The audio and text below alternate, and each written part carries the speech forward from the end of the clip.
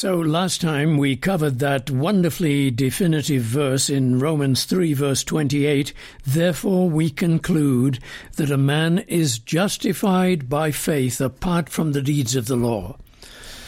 So we learned from that nothing that man can contribute to God would contribute to his salvation. We learned that salvation is by faith. But we also learned that faith is a gift of God. It is not what man contributes to God. When God gives the good news about Jesus, he gives the good news about the ability to believe in him. Now then comes the next verse, which is very revealing in connection with verse 28, the previous verse. He says, "Or is he the God of the Jews only? Is he not also the God of the Gentiles? Yes, of the Gentiles also." Now I want to ask you a question. Why would Paul ask that question after saying that we conclude that a man is justified by faith apart from the deeds of the law? Let me read the two verses together so you get curious about why he follows on with what he does, as I just mentioned in verse 29. So we'll read the two verses together. "Therefore we conclude that a man is justified by faith apart from the deeds of the law. Or is he the God of the Jews only? Is he not also the God of the Gentiles? Yes, of the Gentiles also." Now this verse doesn't seem to fit if you think of faith as something narrowing salvation down to only those who believe. You know, yes, we believe that salvation is free for everyone, but you have to believe. That's how people think of it, and so they think of faith as a defining, or rather as a limiting factor in the world's salvation. Yes, God loved the world, gave his only Son for the world, but people have to believe, and if they don't, they won't get it. But that is not how Paul is using the word faith. How do I know that? Well, based upon the next verse. Let's read it again. "We conclude that a man is justified by faith apart from the deeds of the law. Or is he the God of the Jews only?" What is Paul asking there? He is saying that faith indicates, that is, salvation by faith indicates that God has made the way available for everyone, that there is no difference between a Jew and a Greek. All of them, all of us, are in the broken state of our humanity. We are all sinners under the bondage of sin, and God gives faith because we can't offer anything, whether we're a Jew or a Christian or a pagan. So you see, verse 29 indicates the inclusiveness of faith, not the exclusiveness of faith. Do you understand what I mean by that?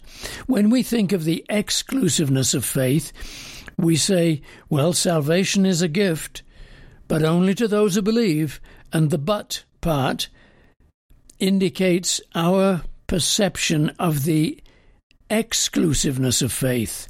Only those who have faith are saved, and the rest are excluded. But Paul is not using faith that way. He's using it as inclusive, not exclusive.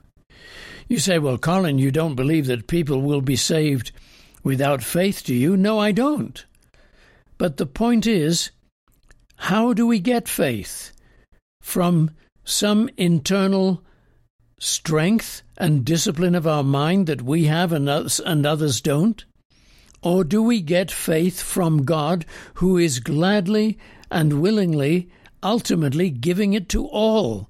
Some early on in their lives, some in the middle of their lives, some late in their lives, and some in the judgment who have to go through judgment and be brought to an end of themselves, so that they call out to God for mercy, and he receives them. Because it says in Isaiah 45 that as God lives, he has made a promise to himself that he will never revoke.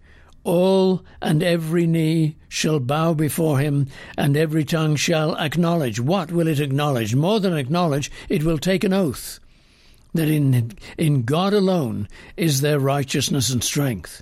And so you see, in the judgment, there will be a revelation of God's glory and a revelation of our sin so overwhelming that we will cave and we will bow the knee and we will want and ask for mercy, and the Lord God will give it.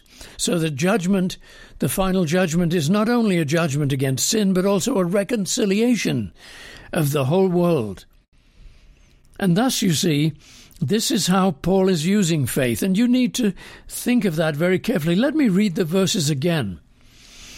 Therefore, we conclude that a man is justified by faith apart from the deeds of the law. Or is he the God of the Jews only? Is he not also the God of the Gentiles? Yes, of the God of the Gentiles also. And so Paul is saying that God is giving faith because he wants it to be accessible to everyone. Not simply to those who are polished, not simply to those who have more discipline and control over their lives than others, not simply to the people in the Western world who had the good fortune to live in Christian culture, not simply to those who haven't been addicted to addictions and therefore are more likely to receive God because they're doing pretty well, thank you very much, but to the very worst of the worst, to the very broken of the broken, to the very lost of the lost. God comes with faith. Now, this should give us some hope for ourselves. Let me tell you something very personal. I have gone through many severe, well, I won't say many, but I have gone through severe addiction in my life as a young man. And the addiction was so terrible that I felt that I was separated from my sense of self. I had lost my center. There were times when my neurosis was so great that I could not feel the pavement that I was walking on. Sometimes the despair was so great that I could not open my Bible or talk to God for months. I was not connected even with myself, let alone God. I had lost my center. And it was a terribly frightening thing, and it went on for nearly 20 years. Then the Lord, completely unexpected by me, revealed himself through the book of Romans at Andrews University in Berrien Springs, Michigan in 1971. And I've received his grace, not because I was a good receptor, a good receiver, but because God's grace was so overwhelming and astonishingly great. And from that point onward, it became increasingly clear to me that God can save anybody, no matter how deep and how troubling their addiction may be. I felt many times that I did not want to live anymore. I was not suicidal, but I felt that God should terminate me because I was too dangerous for other people, because I was capable of abusing them. But God let me live, and God gave me his grace. And I thought to myself, if God can give me his love and grace, he can give it to anybody. And so I say to you, if you're listening and you feel that you've gone too far, quit it. Stop that thinking. It's nonsense. You can never outdo God's grace. Your sin cannot outdo God's love for you. And God is so great that he is able to penetrate into your darkness. You may think that you have to come out of your darkness before you can receive God. Oh no, that is not the truth. That is what Satan wants you to believe. The truth is that God comes into your darkness. He does not wait for you to come out of your darkness. He comes into your darkness. Do you remember the prodigal son? Where was he when he came to his right mind? Was he in church? Was he sobered up? Had he had a shower and bought some clean clothes and then come to his right mind? No, he was stinking in the pigsty. He had nothing to eat and saw the pigs eating far better than he was. And in that moment he came to his right mind, realizing that his father's home was far better than anything he had. The memory of his father's home became beautiful and peaceful. Now, how did that memory come to him, may I ask? By the Holy Spirit, of course. But where was the Holy Spirit then? He was in the pigsty with the prodigal son. And that is what I mean when I say God comes into our darkness. If you feel that you've gone too far and you've given up on God because you feel that He cannot possibly love you, listen to the Word of God. God justifies the wicked. We come to that in chapter 4. Or rather, let's look at verse 28 then. We conclude that a man is justified by faith apart from the deeds of the law. You have no deeds to offer God. Your addiction is so strong and so overwhelming, there's nothing good in you. That is what God wants you to understand and realize, so that He can open your heart to His love, to His mercy, to His grace. So don't go whining on that you've gone too far, that you're not good enough, and so on, but rather say, Father, I am willing to receive you, because I have nothing left. I have nothing to offer. Nothing in my hands I bring, simply to thy cross I cling. That's the message, the verse, the prayer of the addict, the prayer of the man or woman who has lost everything.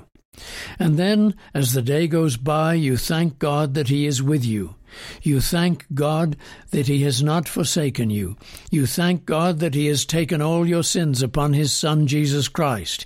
You thank God that Christ has given you access to your Heavenly Father, so that you now live in your Father's home. You thank God in this way, no matter what the circumstances are around you. And gradually you become aware of a distinct presence, the love of God. He is great. He is all-embracing. He is full of mercy. He is always a helper in time of need. And gradually, as you walk in this light of faith that praises, the circumstances around you will change. Let it happen, and resist and give up your excuses.